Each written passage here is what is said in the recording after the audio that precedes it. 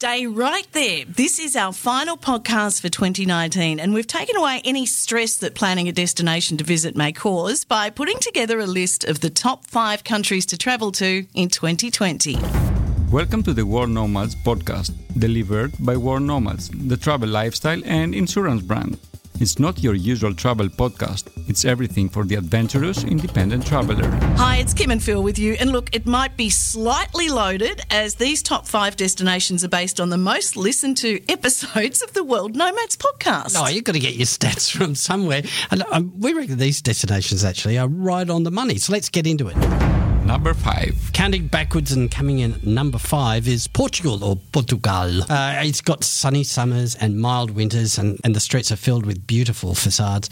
Portugal is just a few hours flight from most of the European cities, so it's really easy to get to. And whether you visit to hit the beach or cycle through the parks and reserves, it's the perfect outdoor destination. Well, in that episode we spoke with James Cave. He grew up in Portugal and runs the blog The Portugalist.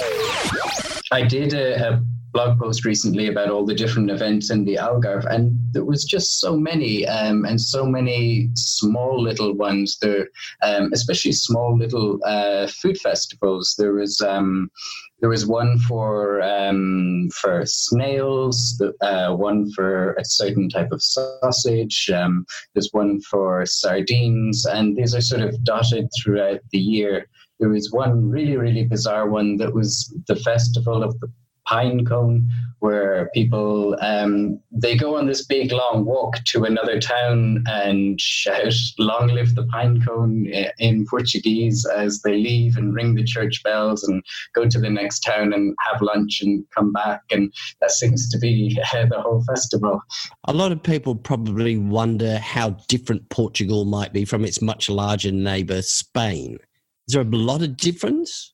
Yeah, yes. Yes and no. I mean, to us as, English speakers and non-Mediterranean people, it can feel like they're very, very similar, but you don't want to say that to a Portuguese. And the longer you spend here, the more you start to see the differences. Like the food is slightly different. The attitudes and way of life are different. Spain's quite a sort of happy and noisy country. Portugal's a little bit more conservative, and they tend to be a lot quieter, a lot more sort of introspective. They have this thing that's very important to Portuguese culture called saudade, which is a difficult thing to explain, but it's sort of wishing you were in another place, basically. Wishing you were another place in your life, somewhere in the past or sometimes even in the future, and just feeling a longing for that, which sounds a little bit like depression to the rest of us, but is just a key part of the Portuguese sort of mentality. So quiet and introspective, is that why it's, and I did not realise this, known for its yoga retreats? Recently, there's been a lot of different types of tourism starting up, and yoga is one of them, and surfing holidays is another. Often people come to Portugal to learn a new skill, to learn to paint or to go on a walking holiday. And I think this type of tourism is quite good. It's quite, it's quite small, but it's usually a lot more responsible, a lot greener. And I think, probably a very good thing. Yeah, I'm just sort of trying to paint this picture, I guess, and it may be incorrect, of it being this fabulous place that you visit if you want this holistic experience. It sort of exists. If it exists in little patches. So, for example, the Monchique, which you're talking about, is this mountainous part of the Algarve, which it has these healing springs, and it's a beautiful area for walking. Then maybe the next couple of towns along will be quite touristic, but then you head on to the western Algarve, and you'll start to find more smaller, quieter towns and more of a what you're saying, this sort of holistic accommodation or holistic retreat. So it's sort of dotted around at the Algarve and dotted around the whole of Portugal. Was Kim expressing, what's the word, saudade? What was the word? Was she expressing a longing for a type of Portugal that doesn't really exist there? Quite possibly. I think she's nailed it.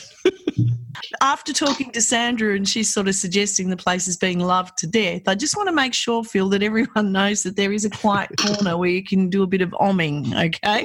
Okay, all good. There has been a lot of tourism to Portugal over the last few years. Is that what Sandra is talking about? Yes, and she says that Portugal is embracing it, but at the same time, a lot of the businesses get frustrated by the number of tourists. So Lisbon in particular and Porto have had huge numbers of tourists over the past couple of years, and the city's really, really quite small and not able to cope with it. And in Lisbon, it was very badly managed in terms of just the number of people that they allowed to rent out apartments on Airbnb. And so it's created this housing crisis where people are moving out, or the Portuguese people are moving out of the cities, out of the city centre, because landlords are renting their properties short term instead. So that is definitely happening in parts of Portugal. Yeah, just on the public transport, I read that they try and encourage tourists or travellers to stay away from it in the peak hours of the morning and the evening so that workers can get to and from work without any hassle. Yeah, well, I mean, if you think of Lisbon, I don't know if you're familiar with it, but the quintessential type of public transport here is these tiny little wooden trams. They're really, really beautiful and entertaining if you're a tourist. But if you live here, that for a lot of people, that's actually how you've got to get to work or go to the shops or whatever. The route near me, for example, tram 28, is probably one of the most beautiful tram routes or public transport routes in the world.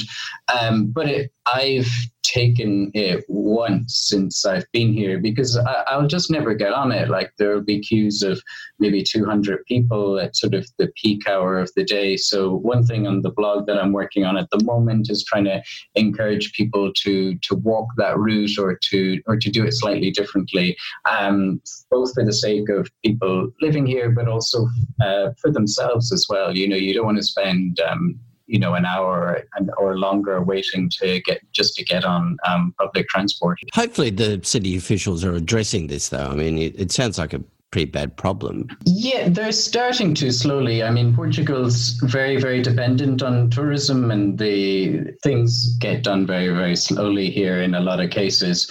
I don't know. I think it's quite a unique situation for Lisbon and Porto that the effects of tourism has been so noticeable. It's for whatever reason, people all in one go started coming and writing about it and sharing about it on social media, and it just all took off at the same time. Thank you, James. And just to remind you, we're counting down a list of the top 5 countries to visit in 2020 based on the most listened to episodes of the World Nomads podcast. Phil, an exact science. Better than Eddie. Number 4. Coming in at number 4 is Ecuador, and in that episode we discussed the Galapagos Islands plastic ban, its waterfalls, whales, stunning hikes, going commando, and travelling light. One of our interviews was with Nicole Rudenberg. In fact, I think you did this one when you went to Edinburgh. Edinburgh, you did. She's from Colourful Ecuador Travels, and you asked Nicole what the best thing about Ecuador is. It's the people. Like the people are really like they're very genuine, but also like how the culture is built. It's very much based on sharing, on having time for persons. If somebody has $1, they will buy a beer and they will share it together. Like it's not about a very selfish culture. It's just about life. And like for me, that is what makes me happy in life, of being able to have the time to share, but not being busy now with what I'm actually going to be doing doing tomorrow in a couple of hours. So also to have this thing that you can basically do what you want to do at that moment. So for example, when we have a busy day in the office and we say, let's just go out the whole office for karaoke. Everybody can. Like even if we say it's at 2:00 in the afternoon, like a few phone calls are made to parents and grandparents and boyfriends and girlfriends and husbands and wives, and at 5:00 we're all singing karaoke. Like so, that's a bit of how the spirit is. Like it's basically of living there. It's not the most efficient culture in the world, and we might like if we would be working in Europe, we would do it with a lot less people, but we have fun. Like there's a genuine, like happy vibe always everywhere. And so how is it one of those countries where the majority of people live in the capital, or is it spread out? Or it's quite spread out. Like the capital is Quito, so that has about 2 million people. So Guayaquil is the biggest city of Ecuador. It's one of the most most productive city. It's based on the coastal area, so there it has about 2.5 million people. So those are like the two main areas where people live. In total, we have 13 million people living within Ecuador. A lot of more of Ecuadorians living outside of Ecuador. But after Quito and Guayaquil, like the biggest city is Cuenca, and that's about 500,000. So it goes down. I heard you speaking, we're here at WISTIC, I heard you speaking the other day about there are, 4 or 5 regions of the country. Just take us through those. So we divide the country a bit in 4 regions. We have the Sierra, we call it. It's the Andean region, so it's everything to do with the mountains. We have a whole Andean spine going through the whole of Ecuador, basically from the border of Colombia to the border of Peru. So that we call the Andes. So there's beautiful snow-capped volcanoes, villages. There's a lot of indigenous people living there as well. We have colorful markets, but also the capitals and the colonial centers. We have the Amazonia, so that's the jungle area. It's the whole Amazon basin. We don't actually touch the Amazon. That's one of our biggest frustrations. Like they say that the Peruvians took it away, so that's a bit like a bit of neighbor resentment in that part. But it's the whole Amazonian basin, so that's everything that we call the jungle area. We have the coastal plains, so that's the part mostly going up to the coast, so that's the whole Pacific coast. And then Galapagos is a separate region for us as well. So those are the 4 ones, like the Amazon. Let's Sierra, start with the big one, the Galapagos. All right. Mm-hmm. Now, is it heavily protected? It's heavily protected in a way that it's not easy to move there. Like it's part of Ecuador, but it's considered a complete, like we have a special regimen that goes there. So there's special laws for the part of the Galapagos. There's special labor laws as well as also in how much you pay people. For example, salaries in Galapagos are 75% higher than the mainland. That's by law. So the minimum wage in Ecuador at the moment is 385, and in Galapagos it's 575. So that's already a difference. And you have to be Galapagueño to be able to live there. Becoming Galapagueño, you can be born there or you can marry into it. That's the only way basically you can get it. And then as an Ecuadorian or as any other foreigner that has like a valid working visa, you're able to go and work there if you are allowed to by the government. So that means basically as a Galapagos company, you can apply for it. You can say, okay, I've looked between all the Galapagueños that live there and there's none that fit my description. I need, for example, a marine biologist with so many years of experience in researching turtles. I have this person, and then they tell you how much time they are authorized to do it. It's normally maximum a year, and you can extend it up until 5 times. So that's like the maximum. So that's one of the ways that they're trying to protect it, because in the past, especially with the tourism industry growing a little bit, there were people moving there and then starting to work, especially as waiters and receptionists, because also the guiding part is heavily protected. Like you can only become a Galapagos National Park guide if you are a Galapagueño. So that takes the level of the guide sometimes down quite a bit. So a lot of, for example, like companies that want to have like a really good nature experience, they send both a biologist and a Galapagos National Park guide to do with the park with regulations. And what about just as a visitor, though? If you as the visitor, you're allowed to come for 60 days a year. That's the maximum you can stay there. So they put in some new laws that were put into place in May, and they're actually going to be effective in November. So that changes the whole rules on plastic. There's no plastic straws allowed. There's no plastic if you want no plastic containers. So if you're going on a boat excursion, you will get all like just normal plates and everything. There's nothing that can be thrown away, and no plastic bags. So you're not even allowed to bring your shoes in a plastic bag. Like nothing that is plastic that can only be used once. So that is the biggest change in the law that's going to be effective on the 1st of November. And one of the other things that you cannot go without an itinerary. So you already have to have a plan and that you're staying in the legally approved hotels, because other forms of accommodation also took a flight of people just staying like in people's houses, and that is not the idea. Like the idea is that the national park also regulates all the hotels that are approved to be in the Galapagos National Park in the residential areas, basically, because only 3% of the Galapagos National Park is actually allowed to be lived at, which are the 4 towns that we actually have, and a couple of the highland parts where there's some farming allowed. And that is controls how to do their waste management, how to do their water management. So also to keep everything below control, they have now installed that like you cannot travel there and just see what kind of hotel that you're going to book when you're arriving. What's your favourite part outside of the Galapagos? Actually, for me, there are places above the Galapagos within Ecuador. There's parts called there's parts we call the Paramo, which is above the 3,500 meters. They have like a most amazing landscapes. So if you drive, for example, from Quito to Tena is one of like the easy accessible jungle towns. You go from 2,800 meters up to 4,500 more or less by the road, and it just gives amazing landscapes with we call it paja, so it's like grass and with lakes everywhere, and then you go all the way down to the jungle. So like the nice thing around Ecuador is just like sit in the public bus or go and drive with somebody in a car and just look out the window, because it changes every 5 minutes. You have a different view. And so like the Paramo would be one of it. You have near Cuenca, if you drive from Cuenca to Guayaquil, you have El Cajas. It's a national park, and it's actually one big lake, and there's moss on top of it. So you can walk on it. What? There's meters wide moss. So you walk on top of it and you walk through this forest, and it's like a whole fairy tale that came alive. They're beautiful lakes and little trees, and you can see the rabbit, the foxes, different things around it, and you make beautiful hiking there. Wow! So that is really, really great. There's some areas where you have just waterfall after waterfall. There's also just parts where you have very like turning winding roads, so every time you look, like there's like another turn in the road, and you see like another 5 waterfalls coming down. So those are beautiful. And of course, like the whales, like every summer I do try to go, because it's just one of the things that I was there a couple of weeks ago, and just from the beach you could see the whales jump. So they're so big, like it's always an amazing thing. It doesn't matter how many times you've seen them, like this whole bus size animal coming out of the ocean. It's wonderful. Tell us what it is you do, what your company does there, how people can get in contact with you. Okay, I work for Colorful Ecuador Travels. We're a company that's it's inbound tourism, so we organize everything around Ecuador and the Galapagos. If you want to go anywhere else, we'll refer you to other people, because we really love what we do. So as a company, we really believe in what the country has to offer. So we organize the trips, we put together and connect both providers with the clients in general, and we've started also like operating different parts of hotels. So we have Casa Liso.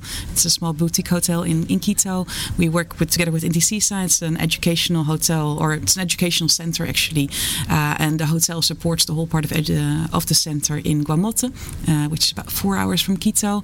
We have Me Gusta Galapagos, so we do Galapagos island hopping in a different way, also connecting the local providers, so that there's people like the real situations that there are people living on the Galapagos islands. So it's also nice to support the local businesses, which is a way that you do with the part of the island hopping.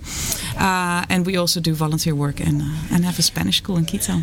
Thanks, Nicole, and links to the top 5 episodes will be in show notes, of course.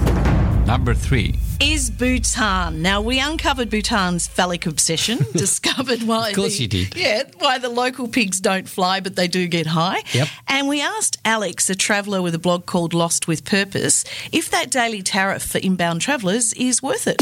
So a lot of people cringe when you think of when you hear of the $200 to $250 a day fee, but it's not so much a tourist tax as it is an all-inclusive fee. So you're basically paying to go on a tour in Bhutan. And so the $250 a day includes your accommodation, your transportation, your guides fees, your foods, entry fees for wherever you're going that day, et cetera, et cetera. And though it seems like a lot, especially relative to other countries in the region, what Bhutan is doing with that money is actually quite good. A good portion of that money goes towards sustainable development within the country. So building infrastructure, providing free healthcare and education for everyone, stuff like that. So your money is not just disappearing into some deep, dark governmental pocket. It's actually being put to good use and for the most part covering basic tour expenditures. Well, because Bhutan is one of the first countries, or maybe the only country, that not only measures GDP, but it measures happiness. It has a happiness index as well, which is part of government policy. Yeah. I mean, whether or not they actually measure happiness that much, or not measure happiness, but hold it to that higher regard within the country, I'm not entirely sure about that. That wasn't necessarily so evident when I was there.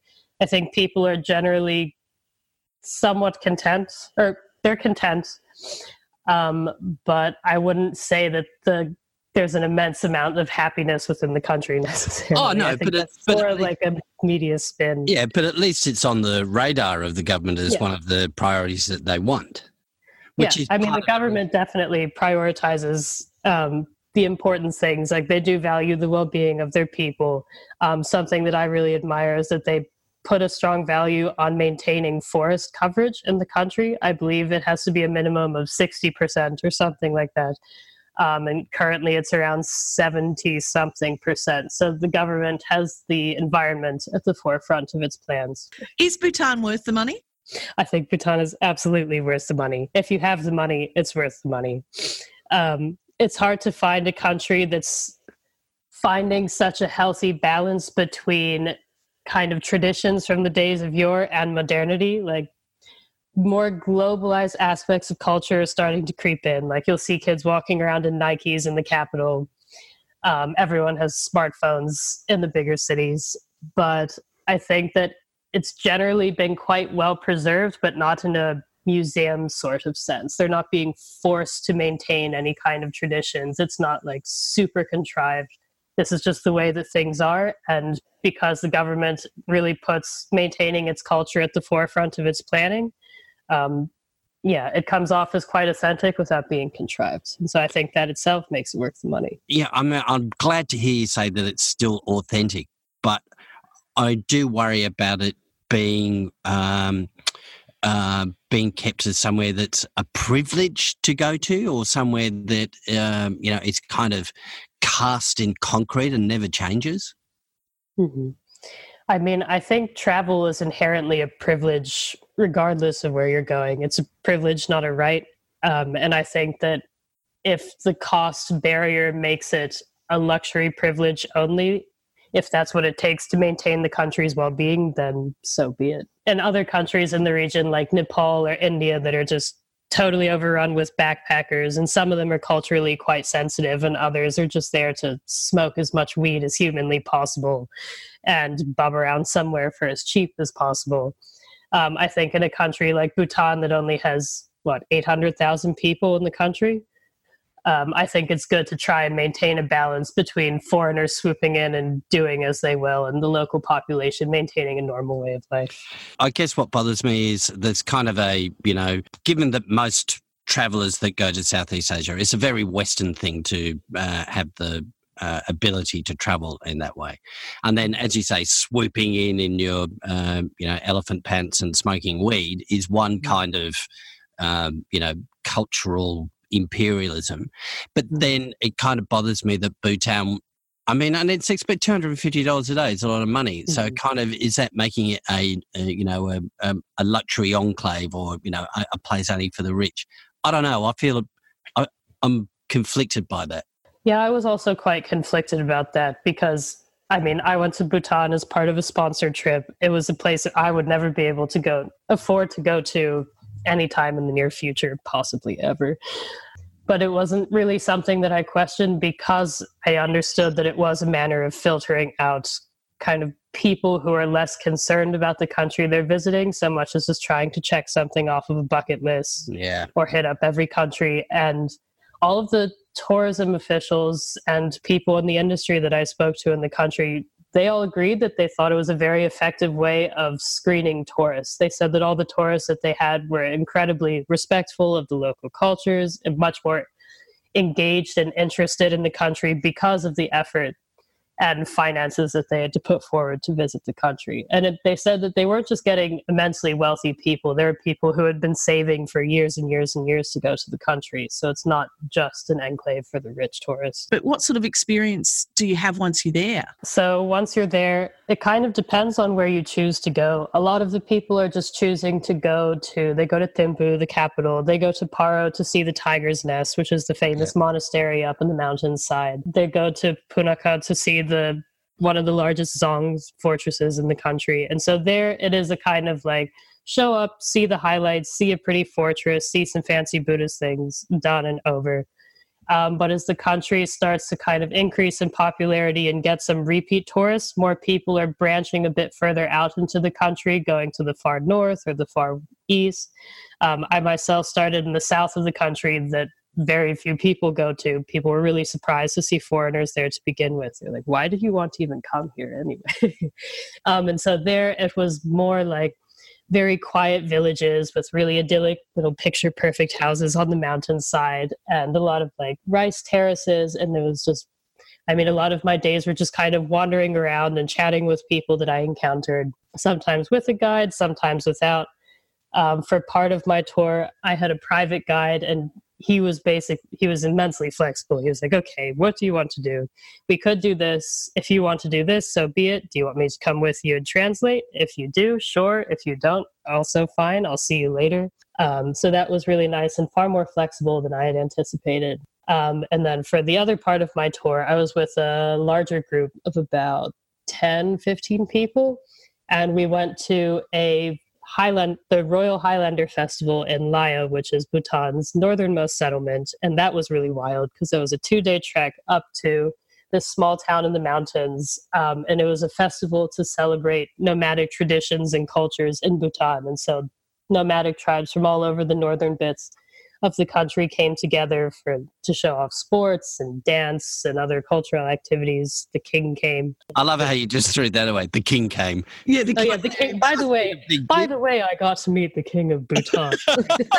He was the one who spearheaded this festival. He started it because he wanted to bring more attention to the northern area of the country.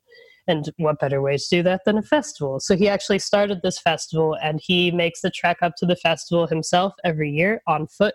Even though he's a king, he does not get helicoptered up, he walks up. And so he came to the festival for the first 2 days to come and say hello and shake hands and, greet the people. And so that was pretty wild. He also looked like a Bhutanese version of Tom Cruise in Top Gun because he had his hair slicked back and had aviators on and was just like so cool and charming as he was gliding through the crowd. So that was a lot of fun, because the tour group would just kind of come together in the morning, have a little bit of a chat, have a bit of breakfast, and then we could just disperse and go off on our merry way and do whatever we wanted during the festival and then come back later. What I loved about that story was that you straight away you separated the money from how a nomad wants to travel. Would you agree, Phil? Oh, totally. Yeah, absolutely. The way you separate the money from how a nomad wants to travel, what do you mean?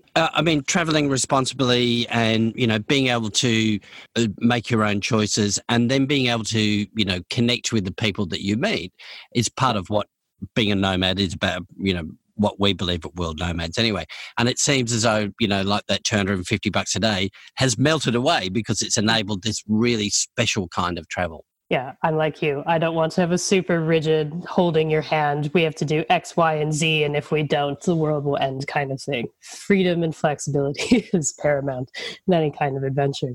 Thank you, Alex. And before we hear what number 2 is, and number 1, of course, on the list of top places to visit in 2020, what were the bigger talking points around travel in 2019? Yeah, look, undoubtedly over-tourism was one of the major stories, with many towns and cities putting up the shutters or at least installing turnstiles. Try and keep the invading hordes out. Tourists go home was heard more than once from Barcelona to Angkor Wat. The other big news has to be the hashtag flight shame and the impact that has had on passenger numbers in Europe, where, of course, it's easy to catch a train instead of a plane. Look, it's sensible to reduce your own footprint as much as possible, but let's not forget that there are many, many positive benefits to travel, the breaking down of barriers, income to communities that desperately need it. So we think that while it's important to be accountable, let's not throw the baby out with the bathwater as far as that's concerned. Nicely said, Phil. Well, let's get back to counting down a list of the top 5 countries to visit in 2020 based on the most listened to episodes of the World Nomads podcast. Number 2. Albania, pretty much undiscovered by travellers. Tim Neville, a freelance writer, he's been there a few times now, Tim.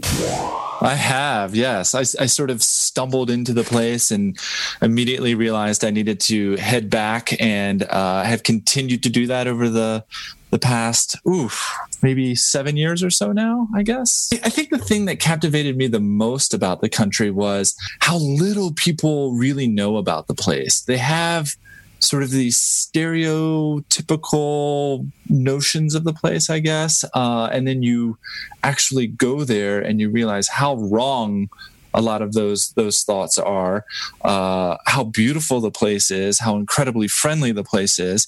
And the thing that's most surprising about this is that it's Europe. So it sort of feels like Europe, like the signs look European. The Italy, you can literally see Italy across the Adriatic at night, and yet it feels so different from anything in Europe that I've ever experienced. 7 years, that's a long time, Tim. A place must have changed in that time, though. For sure, yeah. And that's the other thing that's so exciting about Albania is that it has this crackle about it. You can go into cities or go into villages and feel the changes happening. It feels incredibly dynamic. I think every place in the world is going through changes, of course. No place really ever stays the same. But something about Albania just really, you can just feel this energy. Things are completely changing. The first time I went, the country's not that small, or not that large, I'm sorry. So it's pretty easy to get around. But I think some of the biggest changes you're seeing are along the coast. The first time I went there, even then, I was pretty late to the game in terms of how much change is happening. But when on that first trip compared to like the last trip, you can see a lot of development happening along the coast, and you got to kind of wonder if they're going to keep it under control, if it's going to get out from under them. And sadly, there's a good argument to be made that it's getting out from under them. Fortunately, at the same time, you can also highlight several attempts, some really cool things happening to try to maintain what's special about the country. They're coming off a low base though, mate. They were one of the poorest countries in the region for a while. So you can kind of understand why when the tourism money turns up that they're going to grab it with both hands, really. Yeah, you can't really blame them. Of course not. It'd be... I don't know what it'd be like. It'd be like if I'd lived all my life on $1 a day, then all of a sudden somebody's offering me $1 million. Well, of course I'm going to take the $1 million. If someone were to hand me $1 million, I guess one of the reasons why I might have second thoughts about it if I were Albania is because they have something there that no other European country has that at least I'm aware of. And that is because they were so poor and because they had this incredibly harsh dictatorship for so long, nobody in or out for many, many years. In a way, they're a little bit like a time capsule. They're a little bit like what the Adriatic coast used to be like before everything happened, let's say. So you have these pockets along the coast that are just like Italy, let's say, or just like Greece, but without the development, where it's this naturally beautiful place. And so, what's that worth? So those are the sorts of things that they're wrestling with. It's what makes it so exciting for a traveler right now. At the start of the podcast, we mentioned that it appears to be undiscovered, and both Phil and I felt pretty guilty that we're sharing it with the rest of the world. That it's still undiscovered?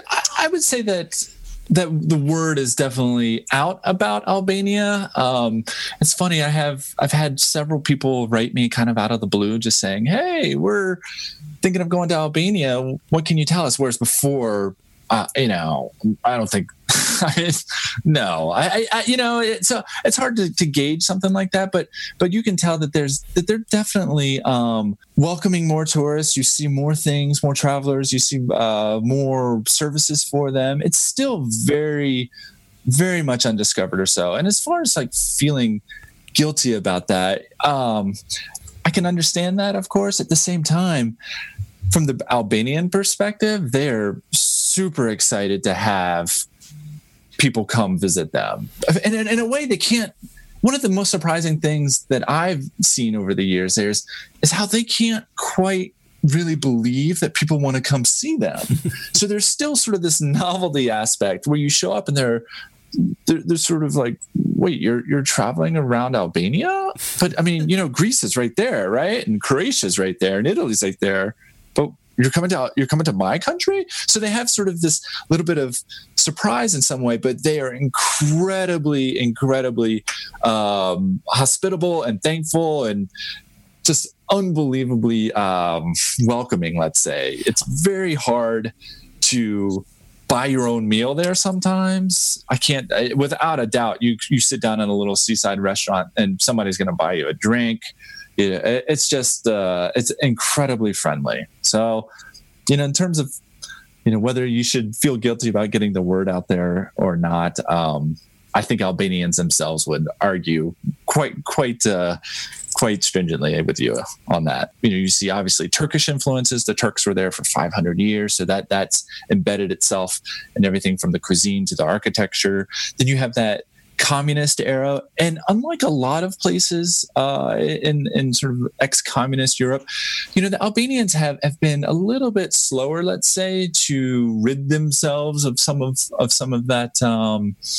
Some of those landmarks and statues, and so you still get a kind of a good feel for what the place looked like then. Of course, it's everything's been painted, and a lot of statues have of course come down, but you still get a good feeling that what it was like under those days. Of course, it's very, very, very different, very different. So I'm not trying to suggest that it's still like that by any means, but it is very eye-opening, let's say. That nostalgia for those sort of Soviet symbols, it's like they're really cool now, but Jesus, we hated them at the time, didn't we? Yeah, and so that's something also that's really interesting is that there are no real Soviet symbols. Like the Albanians were their own thing, which makes them really interesting, in my opinion. They broke ties with the Soviets. They broke ties with the Chinese. They, of course, courted both for a long time, but then they also broke ties with them. They hated the Yugoslavia regime. So Albania was, in one of my stories, I called it the North Korea of Europe. And I don't think that's an exaggeration. Nobody was allowed in. Nobody was allowed out. It was very tightly controlled. You could be arrested for wearing shorts in a city because that was too bourgeois. You had just that weird, super oppressive government for a long, long time. And so when you go around, you see sort of this Albanian, this Hoxha, as the dictator who ruled over the place for many, many years. That was named Enver Hoxha. And so there was this Hoxha brand of communism, which was very Stalin-esque and very dark and not a happy place at all. So you have to, there is a little bit of a dark tourism element happening, that you can see. But what's super fun and interesting for me, and something that has led me to write about the place over and over again, is that you see these clashes between those dark days and this incredibly bright future, and not clashes, but those where those two are rubbing up against each other, and all the interesting things that kind of burble up when that happens. It's endlessly fascinating. Cheers, Tim. Shall we flip a coin to see who announces the number one destination? I think it's only fair. Okay. And I have the coin. Would you like heads or tails? Well, I'll go tails. All right, let's see if I can do this. How do can you actually flip it? Oh, give it to me. I can't flip a coin. I can't flip a coin. Your call. I got Heads. Heads it is. Off you go. Number one. Belize is our most listened to destination episode, often referred to as the jewel in the heart of the Caribbean basin, known for the Great Blue Hole made famous by Jacques Cousteau, who declared it, Phil, one of the top 5 scuba diving sites in the world. And in that episode, we heard about Belize's Deep South from Jessica. Well, originally, when I first kind of did my research about going to Belize, I'd never been there before. It was my first time. So I turned straight away to guidebooks and online blogs to see what to expect and to help me plan my 2-week trip there. And almost everything talked about the north. The snorkeling, the blue hole, obviously is really, really famous in Belize.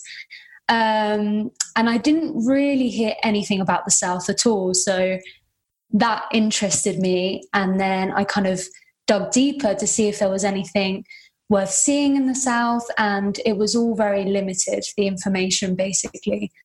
So it wasn't until I got to Belize that I kind of was able to explore the south. And it's very, very different to the north. You don't have any beaches. It's all mainly, the activities are inland, sorry. So you won't see much of the sea. But it's in the south where you get to do more of cultural side of Belize that you don't see as much when you're in the Keys, for example.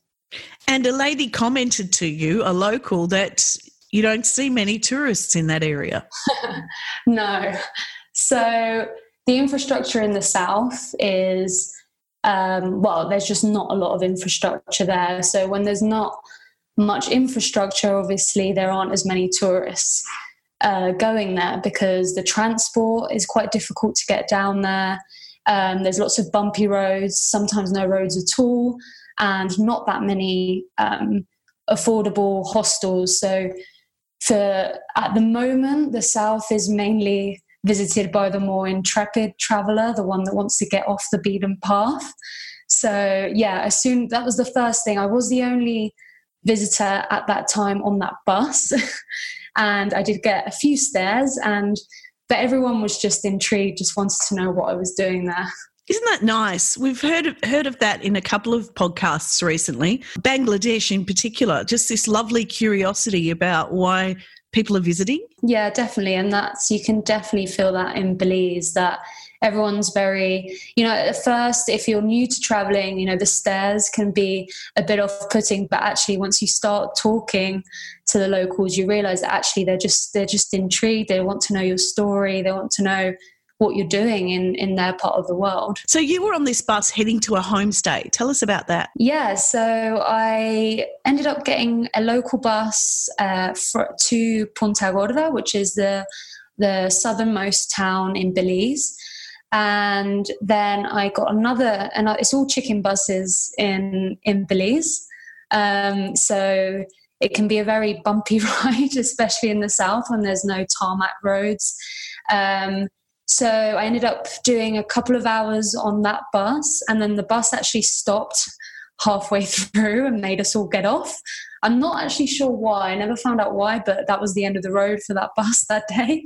And I ended up having to hitchhike a 4x4 pickup truck that very luckily came past just like half an hour after me waiting. And that car, very kindly, they took me to the village where I was going to be spending the next few nights on a homestay. Were you worried? There you are in an area where travellers don't normally visit, and you're not kicked off a bus, but you're forced to hitchhike. Yeah, my mum and my nan said the exact same thing. Like, what are you doing? But actually, I've spent almost 2 years in Latin America, so I'm although Belize, every country in Latin America is different, I did already feel quite comfortable. I'd been traveling for a long time. And also, anyone who's been to Belize probably agree with me on this point, that you do feel very comfortable very quickly. Obviously, they speak English there as well, and everyone wants to help you. So in that particular instance, I didn't feel uncomfortable at all. It was mainly all families around me, just doing their daily routine from town back to home. So no, in that case, I felt pretty safe. Well, speaking of families, you arrived at where your homestay, and you were greeted by a little boy that asks if you're Jessica. So where does the story go from there? Yeah, so I'm kind of standing around very awkwardly. I've just been dropped off in this town. There's not a lot around, just a few wooden huts, and not many people around. It was quite hot, so everyone was inside or by the river. And suddenly this little boy, he's kind of soaking wet. He's just run up from the river. And he says, "Oh, is your name Jessica?" And I was like, "Yes." And he suddenly, very excitedly, just ran off and expected me, I guess, to follow him. So I did. I tried to keep up with him. And we went through the town, and he took me to what at the time I assumed was going to be my homestay. And we went into his house, and in there was a lot of people in the house waiting for me. So, because I'd arrived a little bit late because of the whole thing with the bus. So yeah, they were all there expecting me. And yeah, that's where it starts. So was this the house that you were staying in with all these people, or were these just the neighbours that had come to welcome this Yeah, so the homestays in this part of Belize, how they work is, instead of staying with one family, it's shared out between, I mean, it's an extended family. The village, everyone knows each other anyway, whether they're cousins or equally just neighbours.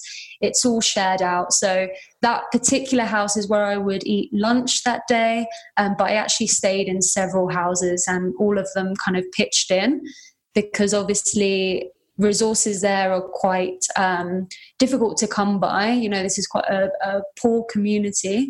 So for them to host a guest, they need to share the burden, as it were. So yeah, that was where I would stay at first, but I did move around to lots of different houses. And what did you learn about the culture, some of the traditions? Lots. Mainly the part that I enjoyed the most was the cooking. I'm really into food and cooking. So are they. You know, the Mayas take a huge pride in their produce, in their cooking. Some of the traditions that they practice in the kitchen actually haven't changed much since the ancient Maya were living here, hundreds, but probably thousands of years ago here. So that was very interesting for me. We learned how to make tortillas by hand, which is actually a lot harder than I thought it was, because you have to, so they grow the corn themselves, and you have to dehusk it by hand, which they were there for hours dehusking, and it's quite painful on your hands. So we did that for a few hours, and then you hand grind that into a corn flour, and then you can start actually making those. And they cook everything on an open fire that's actually inside the kitchen, so it can get very, very smoky in there, and that's where they sleep as well. Obviously, I'm guessing you would recommend that someone travelling to Belize head south. Yeah, I mean, I would absolutely recommend it. Obviously, you know, it's not for every type of traveller. If you're coming to Belize for a week of relaxation and a bit of luxury and the blue seas, you know, all of that's kind of synonymous with Belize, then yeah, of course, this might not be for you. But if you're interested in having a cultural experience that really seems quite natural, you know, it doesn't feel put on, because there aren't many tourists there yet. So for example, I was the only one in the village at the time, so I had, you know, the undivided attention of the people there, and they genuinely wanted to share their culture. So if you're looking for an experience like that, and obviously, as I said before, they speak English, so this is a rare opportunity in Latin America to connect with people like that have a completely different way of life to what you might be used to at home. So yeah, I would definitely recommend getting off the beaten track, making the bumpy journey. It's definitely worth it. Thank you, Jessica. A beautiful sounding destination which is now on our list. Yep. Or is it? Let's check in with our nomads to see what your plans are for 2020. My name is Anna, and I am 46 years old. I've decided to do a midlife crisis trip, going and volunteering in Ghana to empower women in e-commerce, then diving in the Red Sea, traveling through the land of Egypt and Jordan, doing a layover in Qatar to go to Sri Lanka, and after touring that country, doing an Ayurveda retreat for 7 days and trying to boost my confidence and my love for myself. My name is Lisa Dornfest. I'm a circumnavigating sailor and world nomad, hollering in the new decade, sailing from Panama to Mexico's famed Sea of Cortez as I start my second lap around the globe. I'll venture to new ports and return to some old favorites with an eye to exploring world cultures deeply. Hi, World Nomads team. This is Lungi. 2020 plans. My ultimate goal is actually 2024 that I'm working towards, where I want to sail around the world alone. Hey World Nomads, my name is Camila, and in 2020 I'm going to a round the world trip of sorts to over 20 countries in Latin America, Europe, Africa, and Southeast Asia. I've always been a traveler, and I was a third culture kid, so I was raised internationally. But this will be the first time that I'm taking a round the world trip of sorts and doing it solo for the most part. So I'm pretty excited and nervous, but it's going to be a big adventure. And the reason why I want to do it is, one, because it's always been a dream of mine to do a round the world trip. And also because I'm in a sort of transitional phase of my life, and I am taking the opportunity to use travel as a way to help me figure out what's next. An exciting 2020 ahead for some of our nomads, and we're looking forward to delivering you more incredible destinations, including Bulgaria's on the list, Kenya and Tunisia. Yep. And amazing nomads like Lungi, who describes herself as a humble Zulu girl. She was afraid of the open sea, but Phil, now she's an accomplished sailor with an incredible story. We'll also have special episodes, as we said in our podcast last week. We're going to give you more audio and we're going to take it on the road. Fair enough. Don't tell the boss. The special episodes will include Sarah's candid chat about what it's like to travel with an anxiety disorder, plus lots more, as we said. All right, final reminder for the year to get in touch with us by emailing podcast@worldnomads.com. In our first episode for 2020, we're going to Georgia, not the state, the country. Bye. Bye.